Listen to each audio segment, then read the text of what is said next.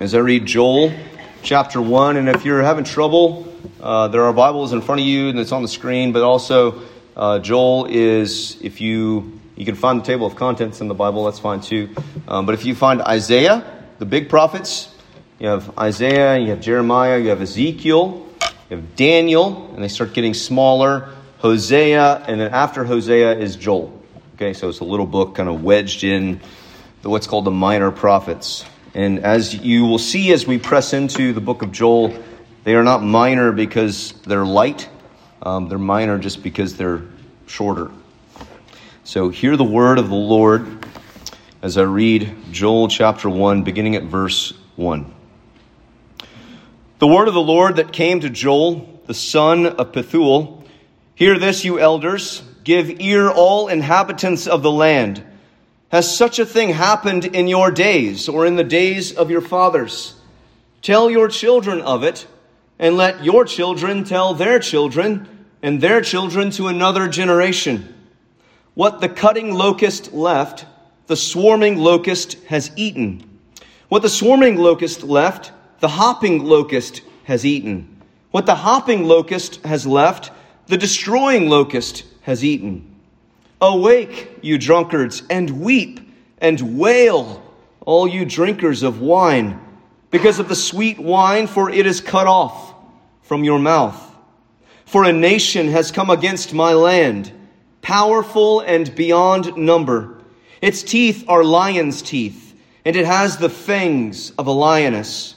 It has laid waste my vine and splintered my fig tree. It has stripped off their bark and thrown it down. Their branches are made white. Lament like a virgin wearing sackcloth for the bridegroom of her youth. The grain offering and the drink offering are cut off from the house of the Lord. The priests mourn, the ministers of the Lord. The fields are destroyed, the ground mourns, because the grain is destroyed, the wine dries up, the oil languishes. Be ashamed, O tillers of the soil. Wail, O vine dressers, for the wheat and the barley, because the harvest of the field has perished. The vine dries up, the fig tree languishes. Pomegranate, palm, and apple, all the trees of the field are dried up, and gladness dries up from the children of man. Put on sackcloth and lament, O priests. Wail, O ministers of the altar. Go in, pass the night in sackcloth, O ministers of my God, because grain offering and drink offering are withheld from the house of your God. Consecrate a fast. Call a solemn assembly. Gather the elders and all the inhabitants of the land to the house of the Lord your God, and cry out to the Lord. Alas for the day of the Lord is near, and as destruction from the Almighty it comes. Is not the food cut off before our eyes, joy and gladness from the house of our God? The seed shrivels under the clods, the storehouses are desolate, the granaries are torn down, because the grain has dried up. How the beasts groan, the herds of cattle are perplexed, because there is no pasture for them. Even the flocks of sheep suffer. To you, O Lord, I call. For fire has devoured the pastures of the wilderness, and flame has burned all the trees of the field. Even the beasts of the field pant for you, because the water brooks are dried up, and fire has devoured the pastures of the wilderness. This is the word of the Lord. Let's pray. Father, we come acknowledging our need. We need you to open our eyes. We need your Spirit to unclog our ears, to overturn our hearts as unplowed ground, so that where we have become calloused, where we have become unrepentant, where we have become apathetic, lethargic, and numb, where the soil of our hearts has been packed down by resistance to you, by the onslaught of wickedness surrounding us in this world, by the movements of our very own sinful natures that remain, the effects of indwelling sin. We ask that now, Holy Spirit, that you would take the blade of your plow, drive it through our hearts, that your word might find fertile ground today.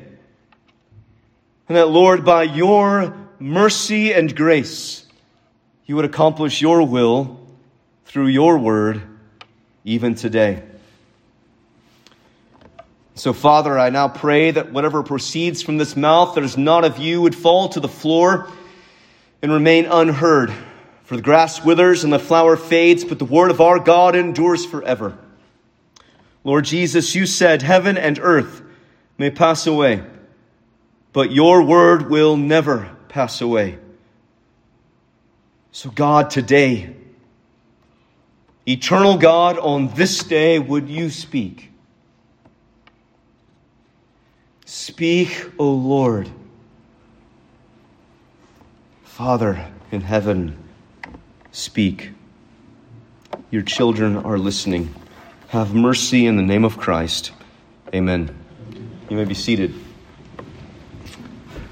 The question that I want to answer, or help answer this morning, is what do you do when devastation comes? What do you do when devastation comes? What do you do when difficulty comes? What do you do when trials come? What do you do when the confusion comes? What do you do when it seems like the dawn is far and darkness rules the day? That you may have been in such sorrowful times. Maybe you have been, maybe you are. But one thing can almost be sure is that all of us at some time will be surrounded. And if we were to take stock, which I'm not going to do right now, of the cultural upheavals that have happened in our world, the revolutions against time-honored, God-instituted institutions like marriage, the rebellion that's been typified in the confusion about gender, the wanton disregard for life in all of its stages. It seems as though if we were to roll up the stained glass windows and take a peek outside, though the sun is shining, there would be spiritual darkness, cultural darkness, a country, a culture, a society beset, not only perpetrating the devastation, but being victimized by it as well.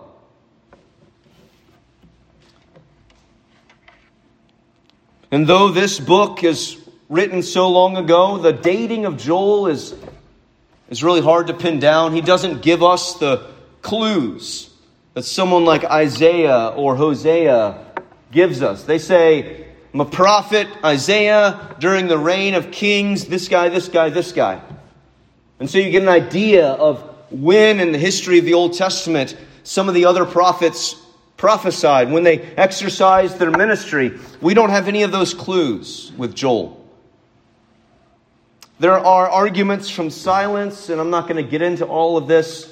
I think it is best regarded as the Scripture comes to us, that we don't know, and we need to be okay saying, I don't know exactly when Joel is prophesying.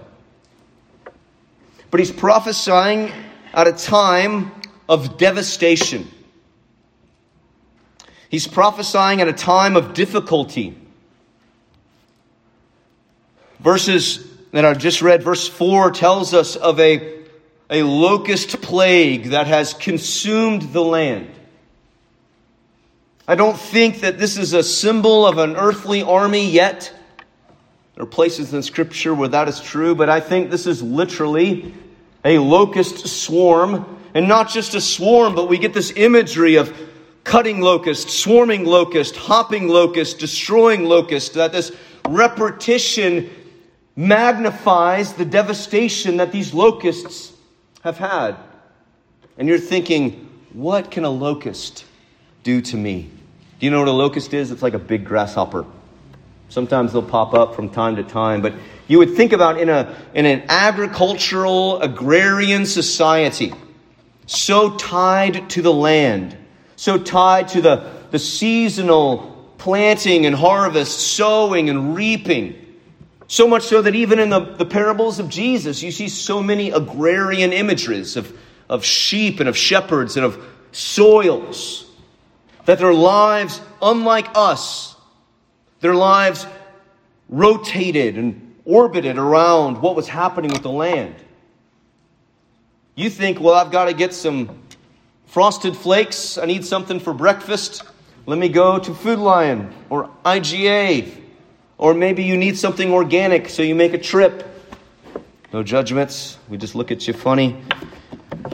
Just kidding. But it wasn't like that. These swarms of locusts that came swarm after swarm after swarm, can you feel the fear mounting? With each swarm of locusts, there was another crop lost, another field consumed. And a field consumed, they were so tightly connected to the land, another field consumed meant another however many meals missed. It meant another number of households hungry. It meant elderly and middle-aged children and parents, grandparents and babies going hungry. And with each swarm, it felt like they could not get away. With each swarm, it felt like another pillar that they were leaning on. Well, maybe, and forgive me, I don't have a list of what all the crops are, but maybe the barley. Maybe we can live off the barley until the next crop pops up. Maybe we can live off the corn. Or if you're South Carolina, it's like soybeans everywhere. Corn and soybeans.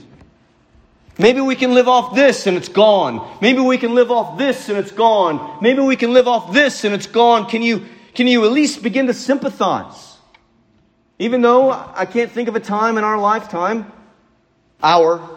lifetimes, where we've endured anything like this. Devastation has crept in around Israel.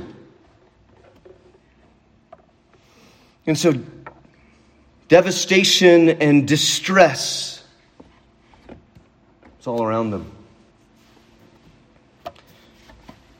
And while our famine is not a famine of physical food, it is the famine that the prophet Amos prophesies, that there is a famine in the land, there is a want for not only the Word of God preached, but the Word of God believed and lived. There is a famine of righteousness. There is a famine of holiness. And dear ones, we are reaping the devastating whirlwind of it. This desire to cast off all restraint of our Maker, to throw aside His bonds, and say that we can be our own people. I can be my own man, you can be your own woman. Or I could be my own woman and you could be your own man. That we have somehow within our hands this sovereign ability to call down up and up down, good bad and bad good. And the problem is that when we do that, which is the movement of people in their rebellion against God, when we do that, we will inherently, without fail, rub up against the world that the sovereign God has made. And you know what it looks like When people in their rebellion, when we choose our own way, when we say, I can be the captain of my ship, the master of my fate, I can determine what is right and good and true and beautiful. And you know what that looks like when people operate in God's world, thinking and living that way? I'm going to ask you a question. Have you ever grated cheese?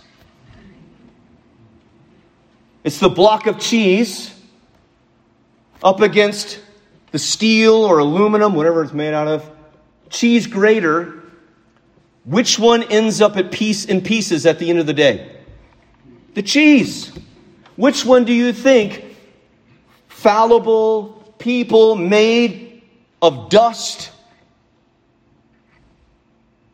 If we continue to bump up against the way that God has made the world and what God has said, we will be disintegrated. We will be torn asunder. We will continue to bear out the decreative forces of the judgment and the wrath of God, rendering the cheese block into cheese shreds or crumbles, depending on your cheese preference.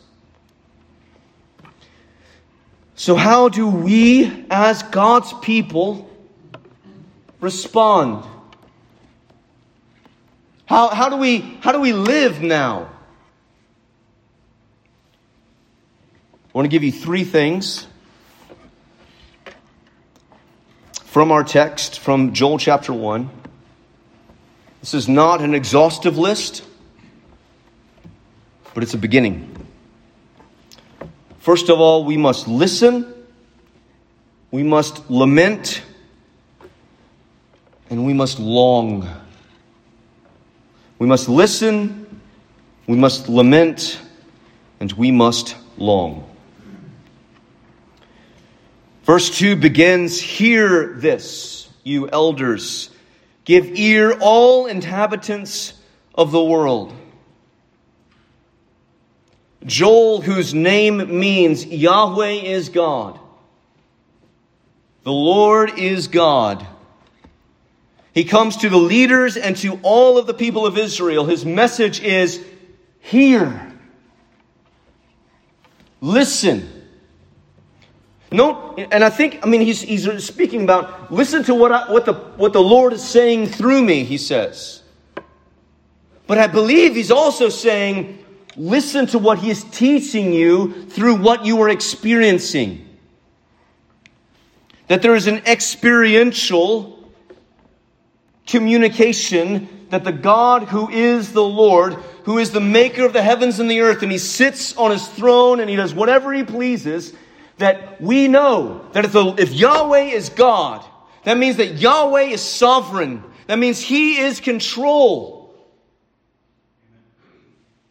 That there's not as R.C. Sproul said, there's not a rogue molecule in the universe. And so that these sweeping hordes of locusts are not outside of the bounds of his purposes for his people. But in fact, the promise of God is that even the hordes and the swarms of the locusts will accomplish his ends. Elsewhere in Isaiah, he calls them from the east and he sends them back to the west, that he exercises by his word dominion over the created order. You see the sovereign word of God in Jesus' very ministry over creation. Do you remember? I know you remember the story of Jesus and they're crossing in the boat. He goes down to sleep and all of a sudden there's a storm and everybody's losing their brain. And so they go get Jesus. And what does Jesus do? He says, "Peace, be still," and peace be still. He exercises a rulership over creation. So if the winds and the waves are going to obey him, then certainly locusts are too. And if that's true of the locusts in ancient Israel, it is also true of the devastations that have been wrought out in your life. It's also true of your trials. It's also true of your distresses, of your difficulties, of your lonely nights where you're so confused and you're berated with worries and anxieties, and it seems like the day will never come. Even those things, God has a purpose for His people. So if He is the sovereign God and He is ruling through providence, He sits on His throne and He does whatever He pleases, that means that in the midst of your sufferings, there's something that God has for you. The Apostle Paul helpfully, it's good because it was inspired by the Holy Spirit, in Romans chapter 8, attends our lives with God's purpose. That God works together all things for the good of those who love Him and are called according to His purpose. Dear ones, that promise doesn't mean anything if God does not exercise rulership over all things. There's no way that God can say, I'm going to work all things for your good, but only these things. I didn't really mean that all things. I meant just these things. I don't know where that stuff came from. No. All things.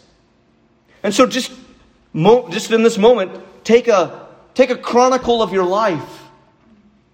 And you think about the losses that you've endured. Think about the difficulty in which you are now, where you seem like there's one thing on this side and another thing on this side, and you feel constrained and squeezed, and you don't know the way out.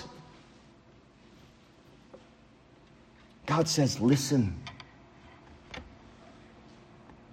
Listen to me. And what I mean by that, I don't mean go and say, I'm going to, sit quietly and meditate on all my suffering and somehow it's all going to get better. But take your suffering and go to God and listen to what He says to you in His Word. Listen to what He says to you. And in fact, the sufferings that you go through, your personal experience, not only is that instructive, but Jesus in Luke chapter 13 makes all suffering instructive to us. Listen to the beginning, verses 1 through 5 of Luke chapter 13. There were some present at that time who told him, they told Jesus, about the Galileans whose blood Pilate had mingled with their sacrifices. So Pilate exercised a wicked dominion over the Galileans, and he killed them, and while they are doing worship and offering their sacrifices to God. And Jesus answered them, do you think that these Galileans were worse sinners than all the other Galileans? Do you think the people that suffered that way were worse than everybody else? Because they suffered in this way. No, I tell you. And here's the instruction that you should glean, that we should get from all suffering in this world. No, I tell you, but unless you repent, you will all likewise perish. And then Jesus offers an example of His own. He says, or those 18 on whom the tower of Siloam fell and killed them. Do you think that they were worse offenders than all the others who lived in Jerusalem? No, I tell you, but unless you repent, you will all likewise perish. Jesus takes two instances. One is called a moral evil and the other is called a natural evil. One, people lost their lives at the hands of a wicked despot in Pilate. The other would seem like an accident. The tower fell and fell on some people. And Jesus says, you should get the same lesson. You're not better. We're not better. They didn't suffer that because that happened to them. You look at the things that are happening in our world. The wars and the plagues and the sufferings.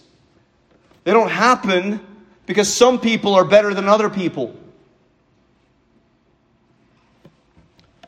But they should be instructive to us that unless something changes in us, we will all meet a worse end. Repent, I say, or you will likewise perish. How should you be instructed by the war in Ukraine and Russia? How should you be instructed by pandemics? How should you be instructed by cancer and heart disease? How should you be instructed by abortion?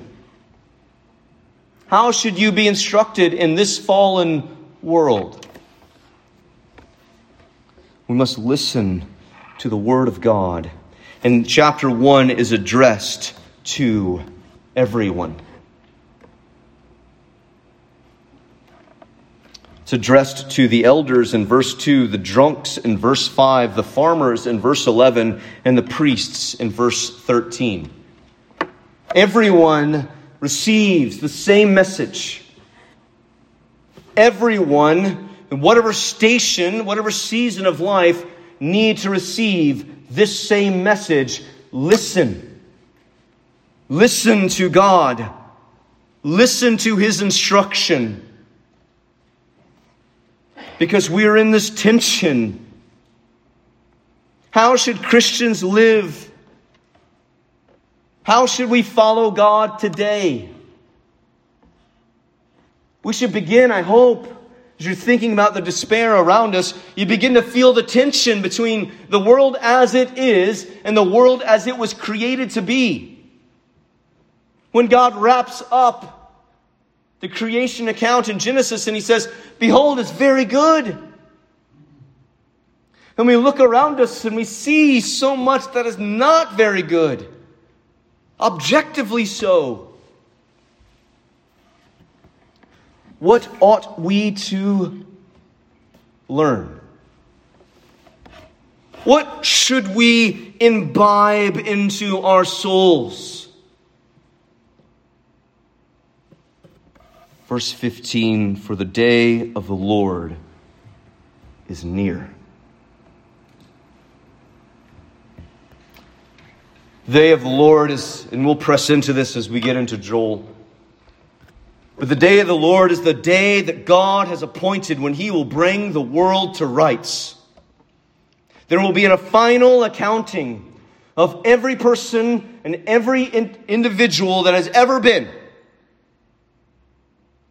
There will be an accounting before the sovereign Lord. And what we will see in the book of Joel is that even through that judgment day, God brings out salvation for His people forever.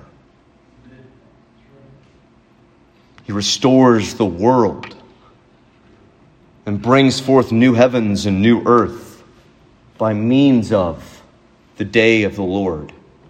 So not only are we pinched between the world as it is and the world as it was designed and made to be, which would just leave us with grief,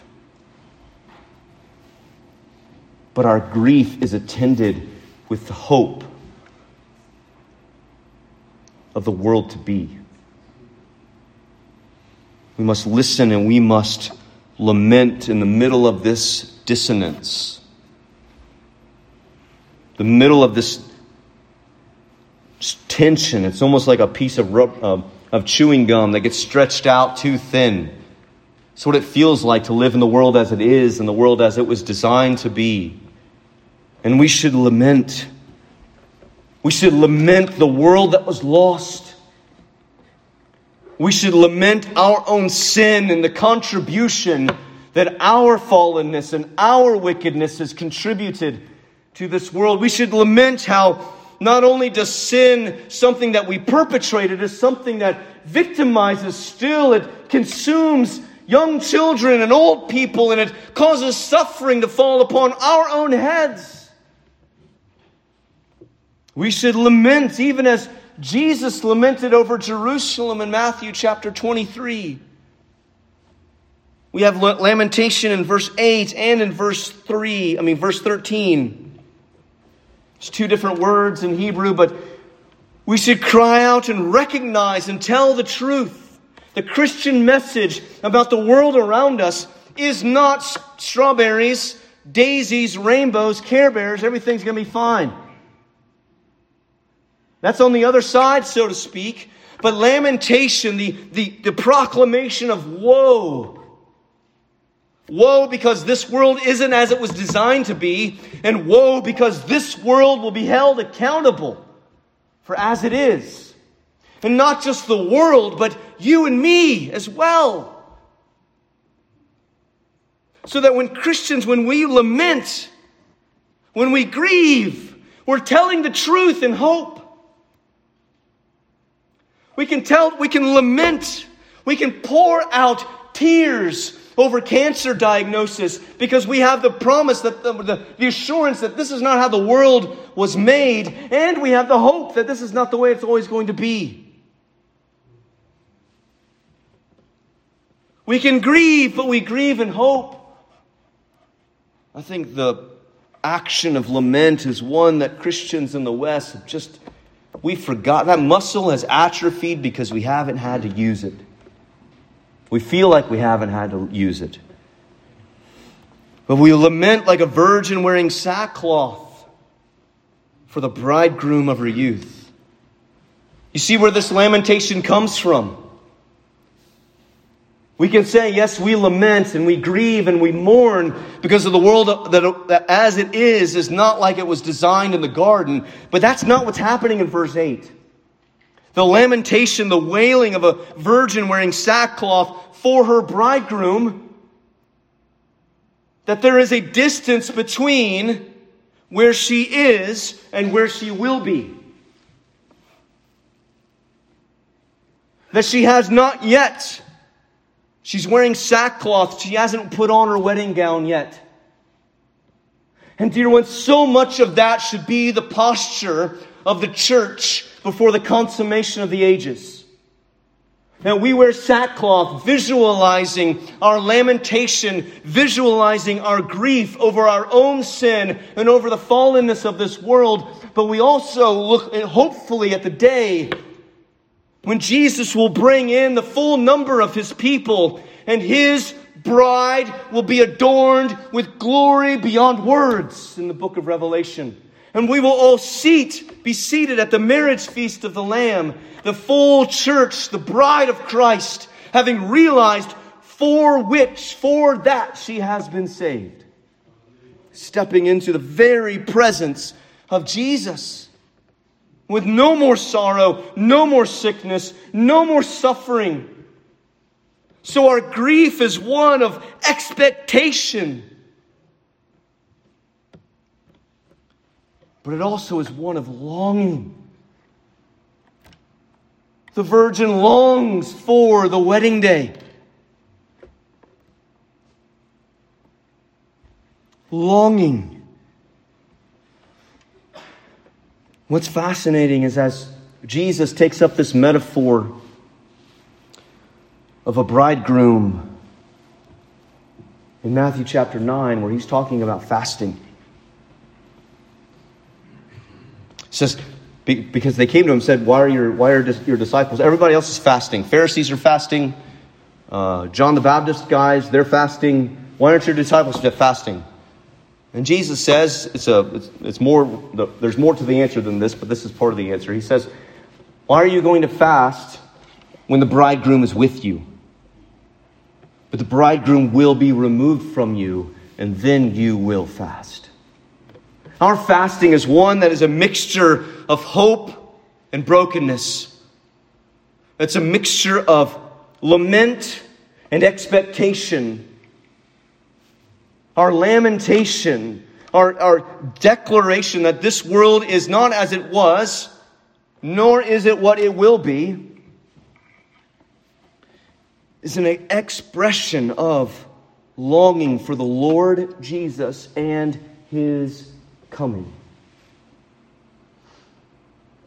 We can't take a triumphalistic posture in this world, but nor can we take a defeatist posture in this world.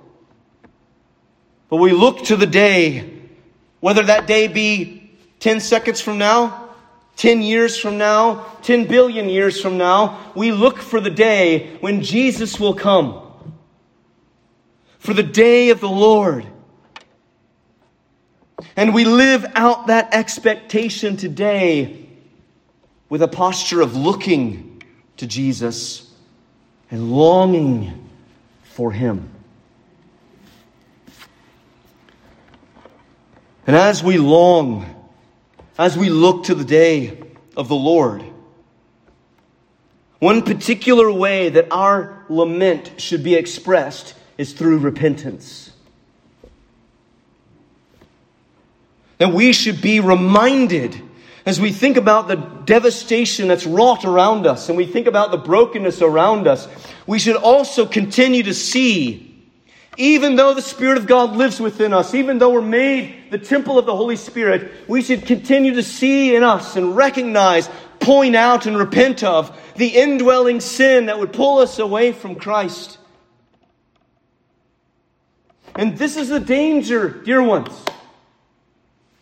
When the devastation is not just in us, it's not just our localized story, but it seems to be surrounding us on every front, that we would run to other saviors rather than Jesus.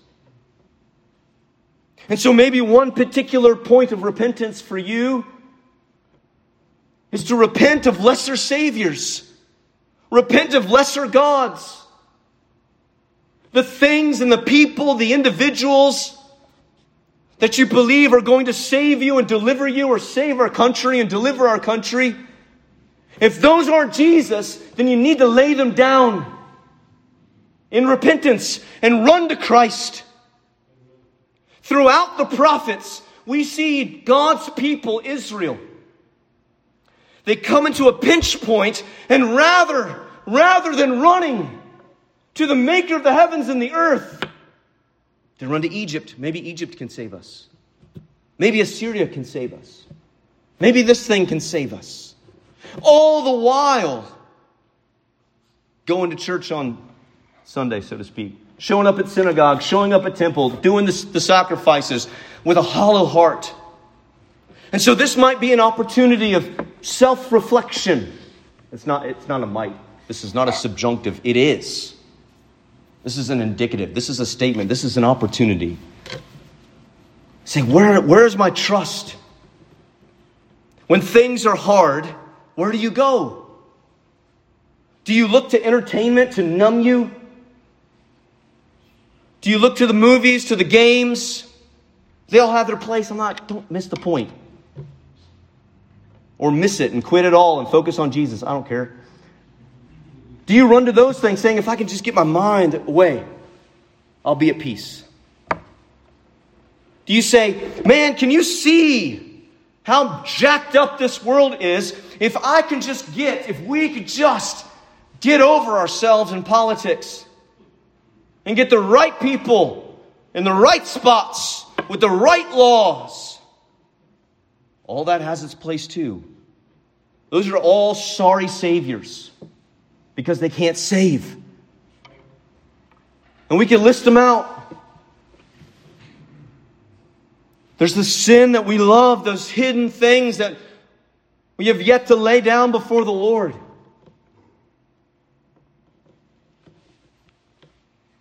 And the thing that you need to know, alas for the day in verse 15, the day of the Lord is near.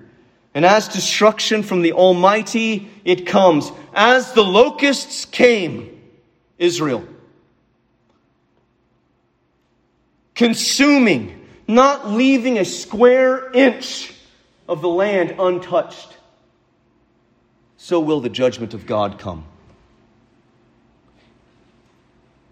In the sight of the Lord, He sees all. We cannot hide. You cannot conceal.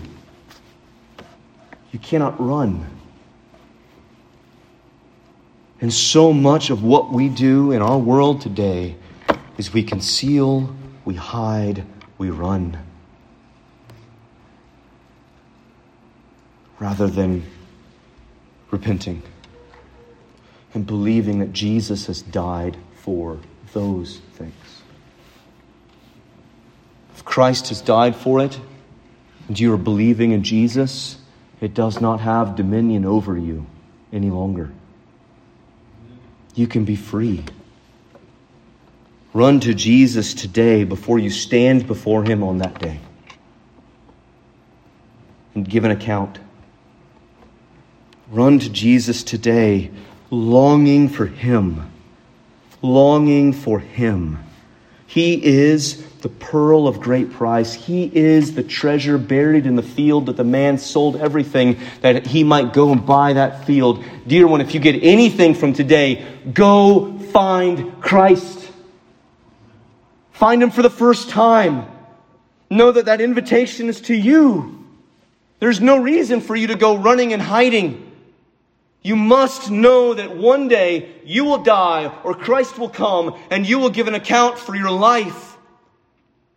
What will be your hope on that day, dear one? Will it be you? As all of your hiding devices are stripped away, and all of the dark nooks and crannies of your life are laid bare before the glory of the everlasting God, where will you run? There will be nowhere to go. There will be nowhere to go then. But there is somewhere to go today. You can run to Jesus. Run to Jesus. He says, "Come to me, all you who are weary, and I will give you rest." Scripture says if we confess our sins, He is faithful and just to forgive us our sins and cleanse us from all unrighteousness.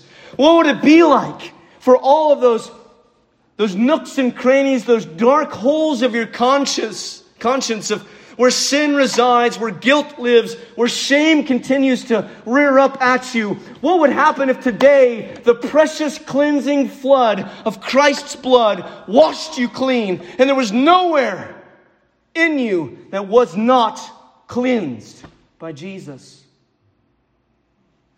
That's the invitation to you for the first time. Come to Christ and live. Or Christian, for the love, let down your fake idols of things that you believe are going to save you. Quit lying about the Savior. Surrender to Him and say, the day of the Lord is near. I look at hope because Christ is mine and I am His. A few questions. Are you listening to the Lord of your circumstances? What does God tell you in His Word about where you are right now? Examine yourself, as Scripture says. Are you in the faith or out of the faith? There's no middle ground. Are you trusting in Jesus or are you not trusting in Jesus? Have you felt, second question, have you felt the pain of the world as it is? And the world as it was made? Where have you sought to ease that pain? May we run to Christ. 3 quick statements. What do we do with this? We gather. We gather as a community that tells the truth about the world, about ourselves, about our Savior, and about the world to come. We pray, looking, in verse 14, looking to Christ and longing. And as we long for God, that breaks forth in our lives in repentance. Repentance and faith are not a one-time thing. May that be the rhythm of our lives. As sin comes up, we turn from it and cling to Jesus.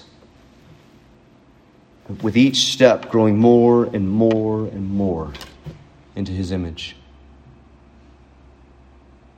And if you need to make a decision today, if you feel like your life is just potholes of guilt and shame, I want you to know that Jesus would have you as you are, but He will not leave you as you are. You can come, be forgiven and cleansed. Call upon Christ and live. I would love to pray with you and talk to you about that. Christian, if you are feeling that, where anxiety and despair would rule your day, would you take a fresh glimpse, fresh long gaze at Jesus, sitting, ruling, returning. See the world as it is, but see the world as it's going to be, and find hope. Let's pray. Father, we thank you for your word, and we pray that you would cause these seeds to bear good fruit, multiplying, replicating for your name. We pray this in Christ.